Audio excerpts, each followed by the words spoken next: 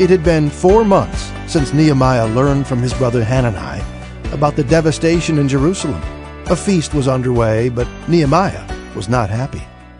This is Today in the Word from Moody Bible Institute, and I'm John Gager.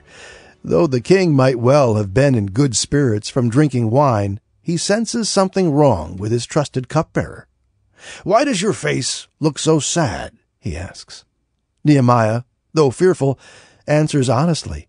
Even though he knows that Artaxerxes had already halted construction on Jerusalem's wall, Nehemiah prays to God and asks the king to allow him to return to do the very thing the king said should not be done.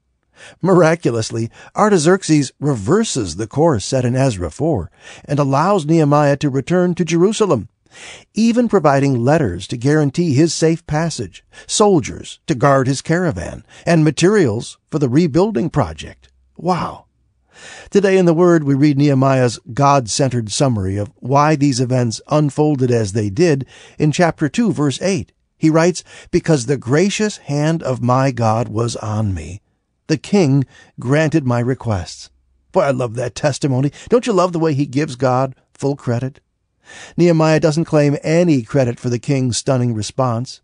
He does not post on social media, "Hey, just got that promotion. All my hard work finally paid off."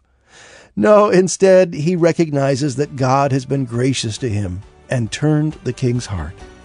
Have you experienced God's gracious hand on you? Well, don't take the credit for this wonderful event. Instead, tell someone about the miraculous and ordinary ways that God has shown you favor.